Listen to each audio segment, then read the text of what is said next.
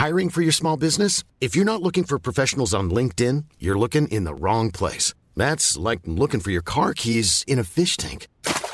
LinkedIn helps you hire professionals you can't find anywhere else, even those who aren't actively searching for a new job but might be open to the perfect role. In a given month, over 70% of LinkedIn users don't even visit other leading job sites. So start looking in the right place. With LinkedIn, you can hire professionals like a professional. Post your free job on linkedin.com/people today.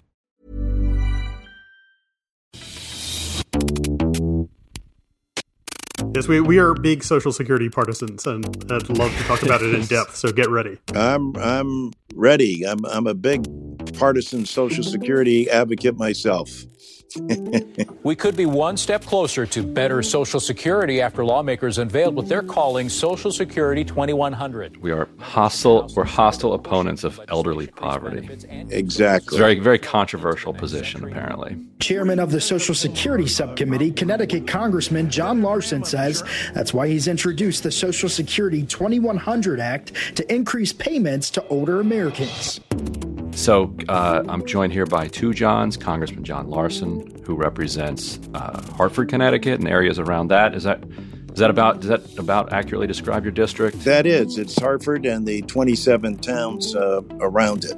And also joined by John Schwartz, my colleague at The Intercept, and we're talking about Social Security. I wanted to start with a story from that I actually wrote about with Arthur Delaney about 10 years ago in an article back in the Huffington Post.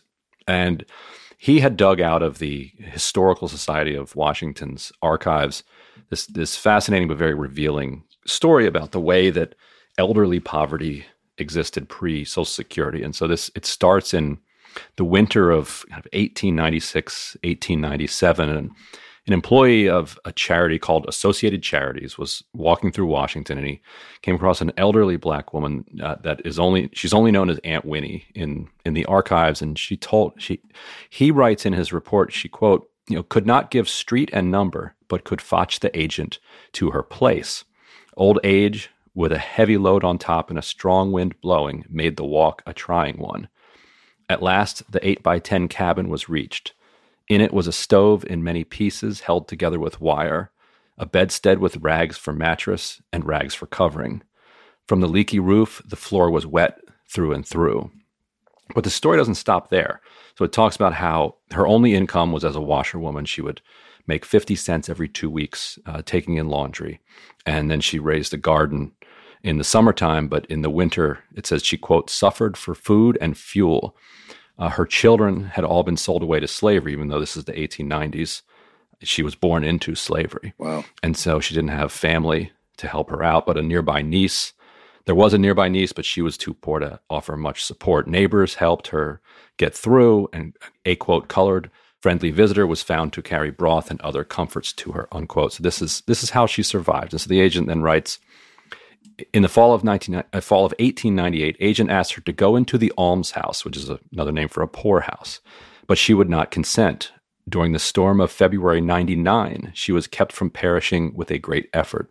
Every visit, and they were many, had to be made through snow up to the waist. It was during these visits that the promise was made that before another winter, she would take refuge in an almshouse. But then when the spring came, Aunt Winnie backed off, and she refused to go to the poorhouse. So the social worker at that point started playing hardball. He said, quote, it would be hard to say which, the agent or the applicant, suffered the more, because through all this distress had sprung up a loving confidence and perfect trust that seemed cruel to deceive. Attention and assistance were withdrawn gradually, unquote. And so, effectively, he's further immiserating her to try to talk her into going to this poorhouse. And finally, in July of 1899, she agrees, and she says that she'll sell her cabin and go into a poorhouse. Nobody would buy the poorhouse, so the social worker suggested that she tear it down and just sell it for kindling. And it says at 2 p.m. on August 23rd, 1899, the social worker showed up in a wagon. Quote, she was sitting on her trunk without a stick of the cabin to be seen. Without a murmur, she dropped a curtsy to the bare spot where once stood the cabin and turned away, unquote. And what's stuck with me all these years about that story is not just the horrific poverty that she was living through and the struggle of her life, but how much she wanted to cling to her place, her freedom, her, like, that was, it may have been a rag covered mattress and it may have been a stove that was stitched together, It was home. by wire, but it was home. It was hers. She didn't want to go to the poorhouse, and poorhouses more or less do not exist anymore. And so this is the second thing I wanted to read to you, Congressman. Your former colleague, John Dingell, I interviewed him for this story. Oh, wow. And his father stood behind FDR when he signed the Social Security Act into law. And he said, this is one of the things of which my dad was very proud. It closed 1,100 old folks' homes in New York, 1,100. And that was just one example, but it tells you what it did all over the country, Dingell told me. And he said before Social Security, what he remembered was that, quote, everybody and his second cousin piled in with their families. I had relatives that came to stay with my dad and mom. I didn't even know were relatives. To tell you the truth, I'm not sure they are. And my granddad, on dad's side, who threw dad out of the house, came to live with dad. Dad was the only one of his kids who'd take care of him. He was, quite frankly, the only one who could afford to do so, because Pop was making a fairly decent living during the war, but he was supporting a whole tribe of Dingells and Selmerses and a whole bunch of others who had other Polish names but were related. And so those were the two ways that the elderly survived. They either were pushed into a poorhouse or they piled in with family who was, on the one hand, happy to help as much as they could, but on the other hand, makes for an awfully difficult living situation. And so, we all have stories in our lives about Social Security. And Congressman, I'm curious what yours are, what your connection to the program has been. Well, first and foremost, what a compelling story about Winnie. And I think also there, and what struck me as you were speaking, is the enormous pride that people had. And, as you pointed out, be it ever so humble, there was no place like her home, making it on her own. And I think this is important to the concept of Social Security, often referred to by our erstwhile colleagues on the other side as an entitlement. The brilliance of Roosevelt was that this is not an entitlement. This is not being forced to go into an almshouse. This is your contribution. And I tell seniors and everyone, everywhere I go, look, and you know how you know this is true? Just look at your pay stub. It says FICA, Federal Insurance Contribution. Whose? Yours. This is not an entitlement. It is the most efficient insurance plan. And I live in an insurance capital of the world. The most efficient insurance program in the world is Social Security. It has a 99% loss ratio. Any insurance company would die to have a loss ratio of 99%, meaning that it's the cost to run Social Security, and government officials don't get enough credit for this, is 1%. It is the most economical, the most efficient government program. And as you pointed out at the outset of the show, Ryan, it's kept seniors out of poverty. It has also kept children out of poverty. And veterans rely more on it, especially disabled veterans, than they do on the VA. So, and it all comes down to responsibility and accountability. You mentioned Social Security stories. The chairman of the Ways and Means Committee, which has cognizance over this, is Rich Neal. Rich Neal lost his mother, his father, his grandmother, who was then bringing his family up on Social Security, and then his grandmother passed. Both Tom Reed and Tom Rice also lost a parent and on the committee and were raised on Social Security. We have 5 million fellow Americans who live and receive checks below the poverty level. So people who have paid into a system all their lives, but for the negligence of Congress, receive a below poverty level check from the wealthiest nation in the world at a time in our history where the wealth differential is the greatest it's ever been.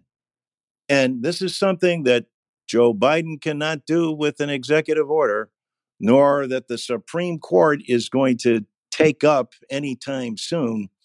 This is the responsibility of the United States Congress.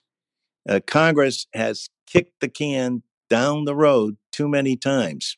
The last president to do something with Congress with this was Ronald Reagan. But what they did is put in place, they made Social Security more solvent, but what they did is put it in place a series of cuts. Now, I say series of cuts. What do I mean by that? They raised the age.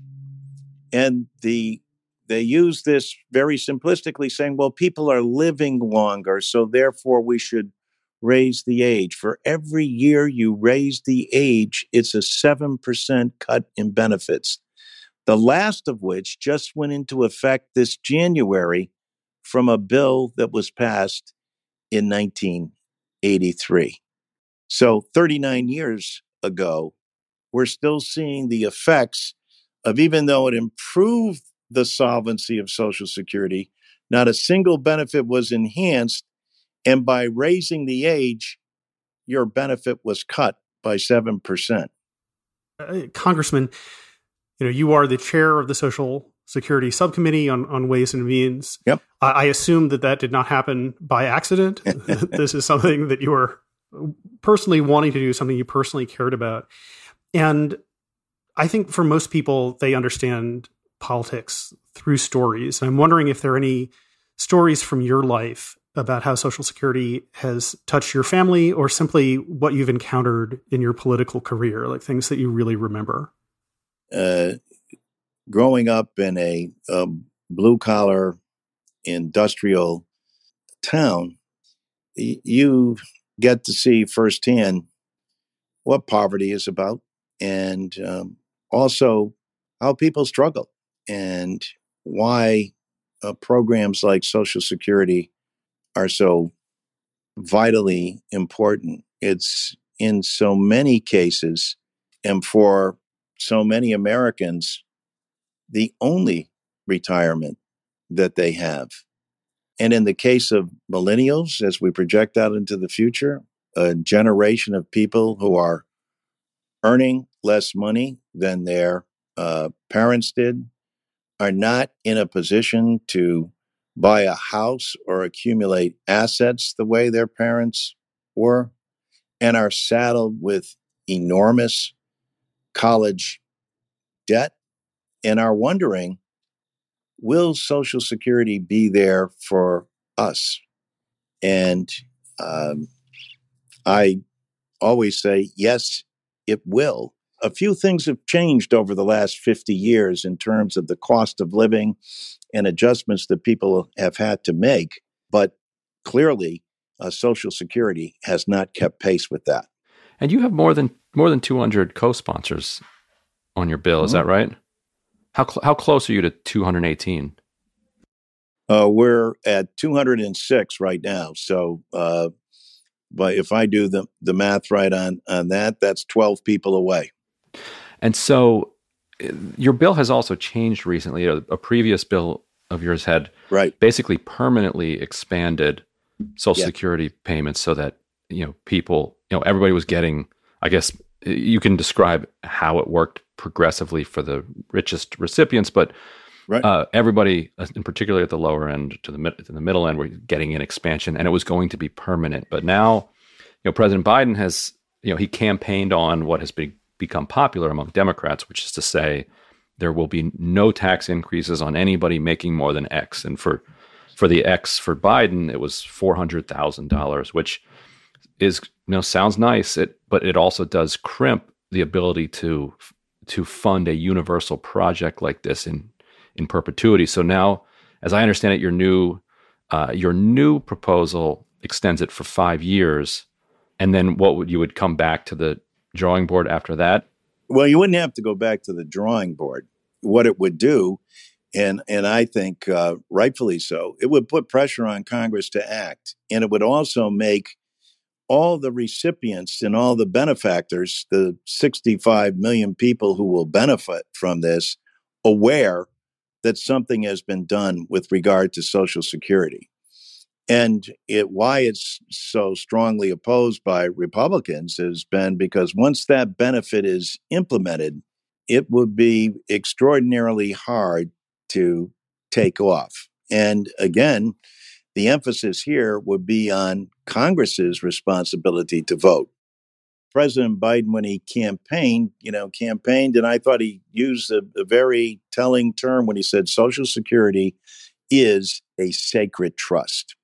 That's what the American people believe. And he articulated that. And he also then further added that he had other ideas that he wanted to see included in his proposal, including the repeal of WEP and GPO, which are governmental programs that prevented states and municipalities that had special pension plans from getting Social Security benefits. Bottom line is this. In so many areas, it's unfair.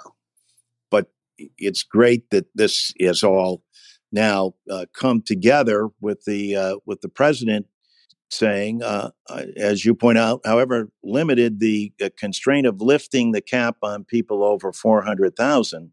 And even though you're right, progressively, they will still receive a benefit, but far less of a benefit than someone under 50,000. There's some 120 plus groups from the Committee to Preserve Social Security and Medicare, Social Security Works, the NAACP, the National Organization of Women, AFG, the American Federation of Teachers.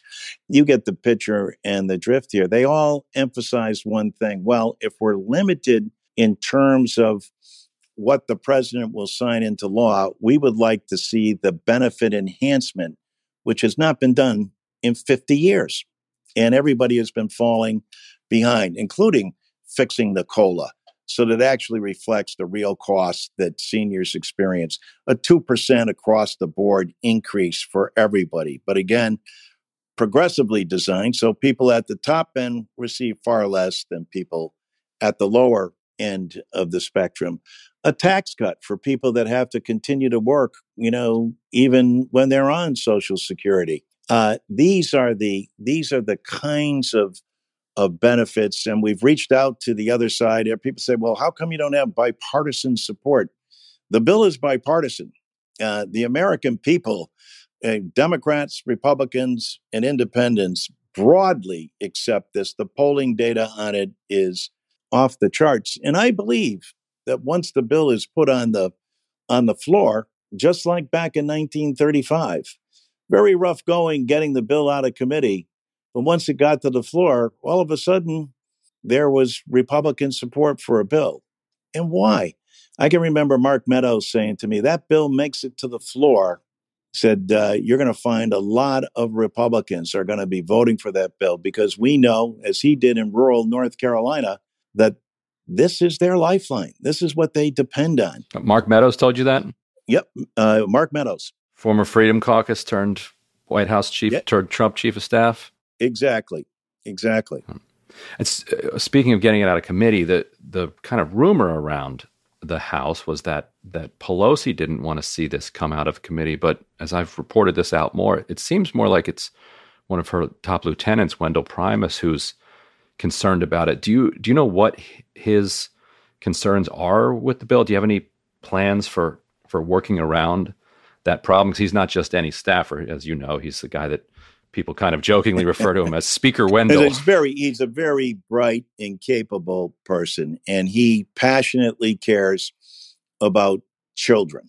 And he's always made the point that, we have to make sure that we're taking care of the children.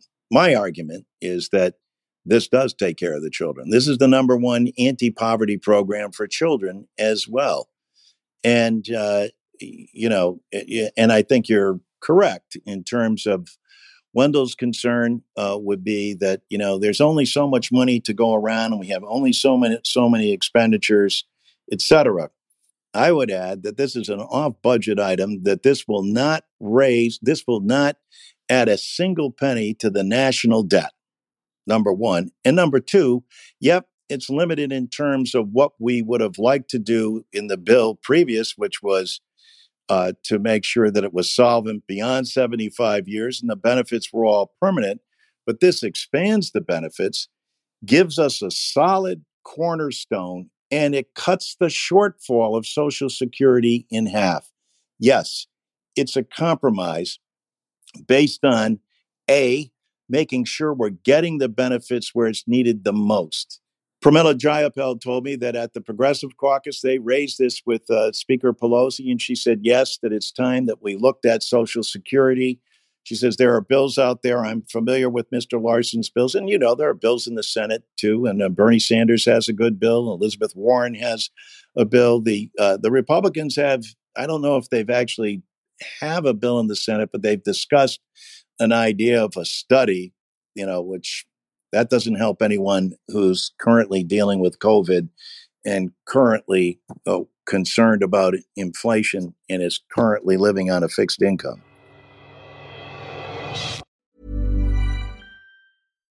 Here's a cool fact. A crocodile can't stick out its tongue. Another cool fact, you can get short-term health insurance for a month or just under a year in some states. United Healthcare short-term insurance plans are designed for people who are between jobs, coming off their parents' plan, or turning a side hustle into a full-time gig. Underwritten by Golden Rule Insurance Company, they offer flexible, budget-friendly coverage with access to a nationwide network of doctors and hospitals. Get more cool facts about United Healthcare short-term plans at uh1.com. There's never been a faster or easier way to start your weight loss journey than with PlushCare. PlushCare accepts most insurance plans and gives you online access to board-certified physicians who can prescribe FDA-approved weight loss medications like Wegovy and Zepbound for those who qualify. Take charge of your health and speak with a board-certified physician about a weight loss plan that's right for you. Get started today at plushcare.com/weight loss. That's plushcare.com/weight loss. plushcare.com/weight loss.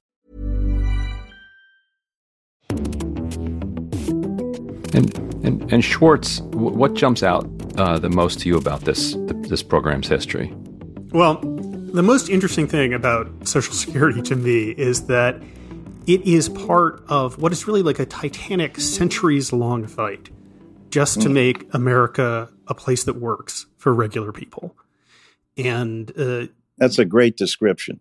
Yeah, I mean, it's the truth. I'm going to steal that. Please do. Please make use of it. And I think that if you look at the Social Security Administration website, one of the interesting things about it is that there's a pamphlet on there written by Thomas Paine in 1797 called Agrarian Justice. And it is, in essence, about social insurance, which Social Security is an example of. So this is something that people have literally been trying to make happen for 225 years in this country. And the establishment of Social Security was a huge victory in that fight. And maintaining it and expanding it is another potential gigantic victory. And I think that it's important for people to understand, like this is an exciting story with heroes and with villains. It's not just something boring about getting a check every month, although that's extremely important. It is. Well, I try to tell people as well, especially my Republican colleagues, a number of Republicans who have campaigned against Social Security ended up being their biggest champions, most notably Dwight David Eisenhower. And the history behind Social Security, but he knew the history behind the sacrifice that the men and women who served under him in World War II had gone through and what they would need when they came back. And there's in one of his biographies, it talks about a letter from his brother saying, "You've changed your view on Social Security." He says, "Anyone who's seen what Americans endure up front understands that this is an essential program for the American people and essential for our entrepreneurial system of governance. And anyone who doesn't recognize this is a fool." And Eisenhower expanded the program. Richard Nixon was the last person to expand the program, a Republican president. And as we mentioned before, Ronald Reagan, who virile in his attacks against Social Security. Ultimately, and God rest his soul, primarily because of Bob Dole, said, no, this is a cornerstone that, so many Americans depend on and believe in. As a party, we have to make sure that we're out front in favor of this. And they did pass it. Of course, Tip was the Speaker of the House. And but what the compromise was then is they extended the solvency for a long period of time, but they did it through cuts. The program was not enhanced in 1983. And the cuts came by raising the age in steps, the last of which took place this January. So let's say you could get it through the House this term. Have you talked to Senate Majority Leader Chuck Schumer about whether he thinks that this is worth a fight? I mean, obviously, Social Security is carved out of reconciliation. It's specifically written in there, interestingly, that you cannot do Social Security changes through reconciliation. I think that was because, correct me if I'm wrong, I think Bob Byrd, who helped write those reconciliation rules, didn't want to see it get cut through reconciliation. Well, you're absolutely correct. And nobody would ever argue about Byrd's great parliamentary capability. The question remains, though, and as you point out, supposedly it was put in there, Social Security and Medicare were put in and excluded from reconciliation to protect them. Or one could also argue to prevent them from happening when you have simple majorities.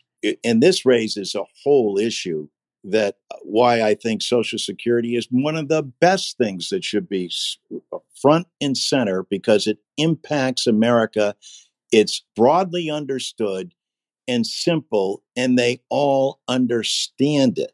And I think when you have a vote like that before you, it places a great deal of responsibility and pressure. It's why I think Mark Meadows would recognize that, hey, in rural North Carolina, our seniors understand the value and importance of Social Security. And I think, certainly Chuck Schumer knows politics as well as anyone.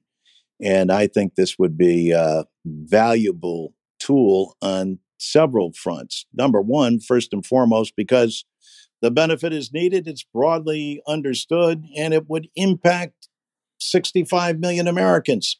And then when you look at also, if Black lives really matter, who are the group that's impacted the most? Who are of those 5 million fellow Americans who live in poverty? Of the more than 3 million who have paid into a system all their lives and still get a below poverty level check, who are they? They are the Winnies you were talking about before. It's primarily women, and specifically women of color and Black males. John Lewis said, this is the next civil rights issue because of the discrimination, unintended or otherwise, that has existed because of either jobs that people were doing at the time and the menial nature of those jobs and the lack of a COLA or a wage adjustment by the government as we're going forward, so that people were anchored at the bottom. So no matter how well the economy was doing, Kennedy's phrase that a rising tide will lift all boats couldn't happen if you're permanently anchored to the bottom in poverty. So, speaking of politics, while we've got you, I want to ask you a midterm question. Sure. You're facing a primary challenge for the first time in, when was the last time you had a serious primary challenge? When I ran for the seat the first time, it was a 5-way, highly contested primary. And it seems like this is a phenomenon that's hitting districts all over the country. These very credible primary challenges. This is from a young progressive named Wad Herezi, and he seems to be running a pretty serious campaign. He's been hitting you over corporate PAC contributions and generally making the argument for generational change. What does the race look like from your perspective? And what is it like to not have had a challenge for so long? And do you think that people like yourself or others are going to be caught off guard by some of this? Or did AOC coming in a couple of years ago get people who had been facing comfortable reelections to say, oh, I guess I might actually get challenged pretty soon? Well, I think there's a number of good points there. First and foremost, anyone ought to be able to run for public office at any time, no matter who, what, where, or why. But they also have to demonstrate that, they have the credentials and the wherewithal to do that. And I think if you're doing your job in your district and you're out there meeting your constituency and working on their behalf, as I said at the beginning, this job at the end of the day is about helping people. And if you've got a reputation for helping people, there's not an awful lot of, there's not a lot of news about constituent service and what you do on a daily basis. So I'm very comfortable. We certainly are taking nothing for granted in terms of a race. And I think that's one of the lessons, whether you're talking about Joe Crowley or Mike Capuano, two members of Congress that I served with. So you take nothing for granted, but if you're doing your job and continuing to represent the people and their concerns, the best remedy for that is to roll up those sleeves, lean in. And I think what it's done for me has got me even a little bit more enthusiastic about making sure that we accomplish those goals and we're getting that message out. Like, on the one hand, I do truly believe that Social Security is, a centuries-long inspiring saga. But of course, it is also a matter of very straightforward dollars and cents, and people care about that part as well. And I would just like to give you the opportunity to maybe go through like the top 3, top 4 aspects of this bill, like what this means in terms of money. And my understanding from reading the bill is that, number one, every single Social Security beneficiary would get an extra $30 a month. So an extra $360 a year, which is not nothing. And so what are the things that you see as most important in terms of like just those like basic dollars and cents issues? Well, I do think that it's a basic dollar and cents issue, number one. And I would add that I think what we do is make sure that we address it. When you haven't had a program adjusted in more than 50 years, then, there's a wide range of improvement. And that improvement starts with a 2% across the board increase. So, for example, you can have people that were currently making around, at the lower end of the scale, are receiving $11,900 in today's terms, but passage of this bill would mean that they receive $15,000. Nobody's going to get wealthy off of Social Security. People aren't going out and re-upping their stock options because with Social Security, they're getting basic subsistence. And one thing I think people would be particularly interested in right now is that one of the most important, most significant aspects of Social Security for people, like in a year like the last one, is that it does have an automatic adjustment for inflation. So prices have gone up, but this month, or rather last month, January, Social Security benefits went up to match it. And so it might be interesting for people to know about the bill's change to the way that adjustment is calculated, because I'm sure the nitty-gritty wonky details. I'll just say that the costs for people who are over 65 are somewhat different than the costs for people who are under 65. And so there may need to be another way to calibrate the inflation adjustment so that people would actually get a higher cost of living adjustment every year. Yes, you're absolutely correct. Let me start with the COLA. And for a number of years, the AARP has been suggesting that we ought to have something called CPI-E. CPI, as you know, standing for Consumer Price Index, and E referring to the elderly. By that, what they've done is they devised something so that the actual costs that the elderly incur is factored in and not the broader CPI. Now, here's the great irony. This year, because of COVID, there was one of the largest increases in COLA in recent memory. So what we did with the legislation is make sure we adopted it to be flexible and say that it will reflect either of the two, whichever is the greater. So in this instance, for example, CPIE may not have gotten as much money in the wallets of people during this COVID pandemic. But in our legislation, it would be either or, whichever is the greater amount. But consistently over year in, year out, CPIE and what the AARP has been supporting would be a far better way to go as well. And as we were saying previously also about the taking the new floor for Social Security and saying that the new floor will be developed by the government to reflect 125% of the poverty rate. And what that means, quite frankly, is this: for so many Americans who have worked all their lives, more than 3 million, and paid into a system, they receive a below poverty level check. And under our bill, what would happen is that an individual would go from who gets a yearly benefit now of around, let's say, $11,200 under the current formula. Under our bill, there would be a 42% increase, and they would be getting $15,900. Now, nobody's going to get wealthy on $15,900, but they're not living in poverty anymore.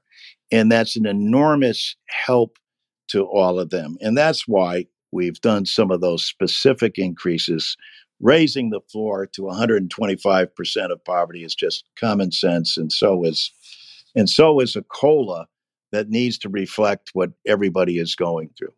And I think another particularly important aspect of your bill that caught my eye is that people know, I believe, that their Social Security benefits are based on their income during years where they were participating in the formal workforce.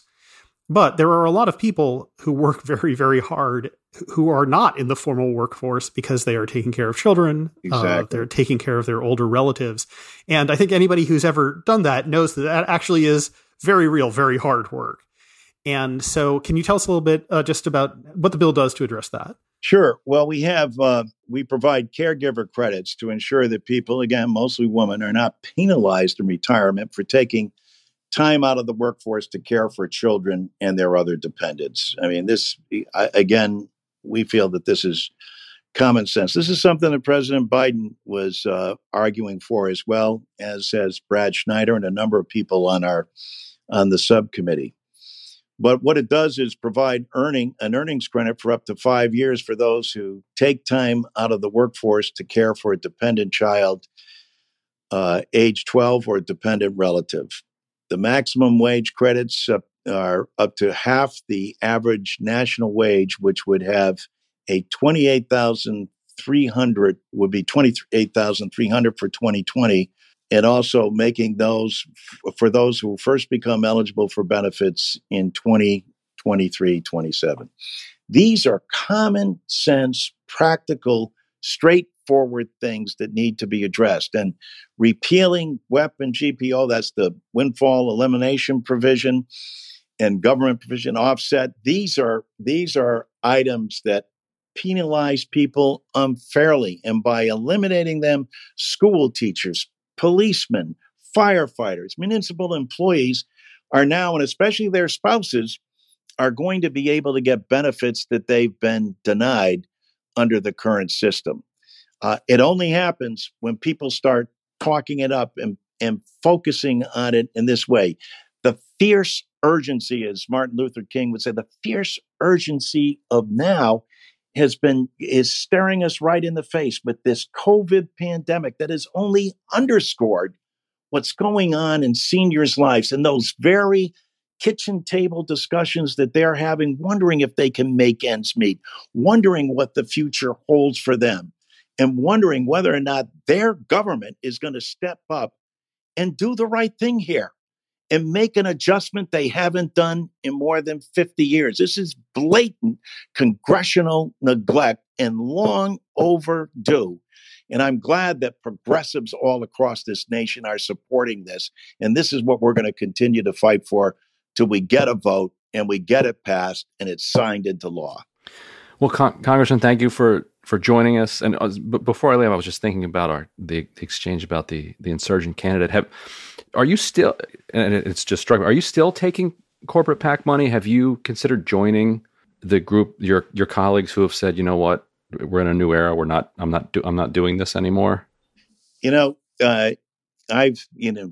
For years I've lived in a community, and the question has always been raised, even back when I was Senate president in the state of Connecticut. Do you take corporate money? These are the people that I work with and grew up with. Do you take defense contractor money? My father worked at Pratt Whitney all of his life. My mother worked there during the Second World War. Yes, I have taken that money. But the thing is, when you take that money, am I signing on to their agenda? No, they're signing on to my agenda. And I think that point isn't made often enough. And, I live in an insurance capital of the world, but I'm always been a supporter of the public option. And, these are people, family and friends, et cetera, that I've known all of my life, et cetera. And I represent them. And we're limited in terms of what we can take. And I think that's appropriate. But if you search my record, I'm sure you'll find that I have one of the most progressive voting records in the United States. It's Congress. And that's how I'll continue to comport myself, that it's my agenda that people are buying into. And that agenda includes Social Security and its passage.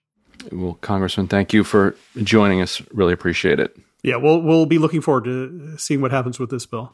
Thank you. Thank you guys again. And that's our show. Deconstructed is a production of First Look Media and The Intercept. Our producer is Zach Young. Laura Flynn is our supervising producer. The show was mixed by Sharif Youssef. Our theme music was composed by Bart Warshaw. Betsy Reed is The Intercept's editor-in-chief. And I'm Ryan Grimm, DC Bureau Chief of The Intercept. If you'd like to support our work, go to theintercept.com/give. Your donation, no matter what the amount, makes a real difference. If you haven't already, please subscribe to the show so you can hear it every week. And please do leave us a rating or review. It helps people find the show. If you want to give us feedback, email us at podcasts@theintercept.com. Thanks so much. See you soon.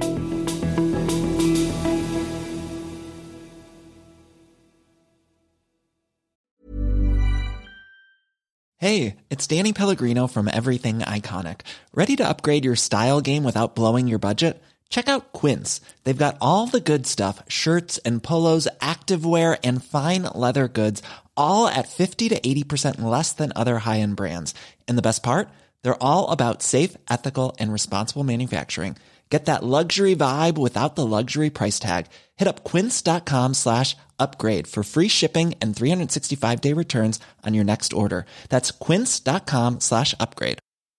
Normally, being a little extra can be a bit much. But when it comes to healthcare, it pays to be extra. And United Healthcare makes it easy with Health Protector Guard fixed indemnity insurance plans. Underwritten by Golden Rule Insurance Company, they supplement your primary plan, helping you manage out-of-pocket costs without the usual requirements and restrictions like deductibles and enrollment periods. So when it comes to covering your medical bills, you can feel good about being a little extra. Visit UH1.com to find the Health Protector Guard plan for you.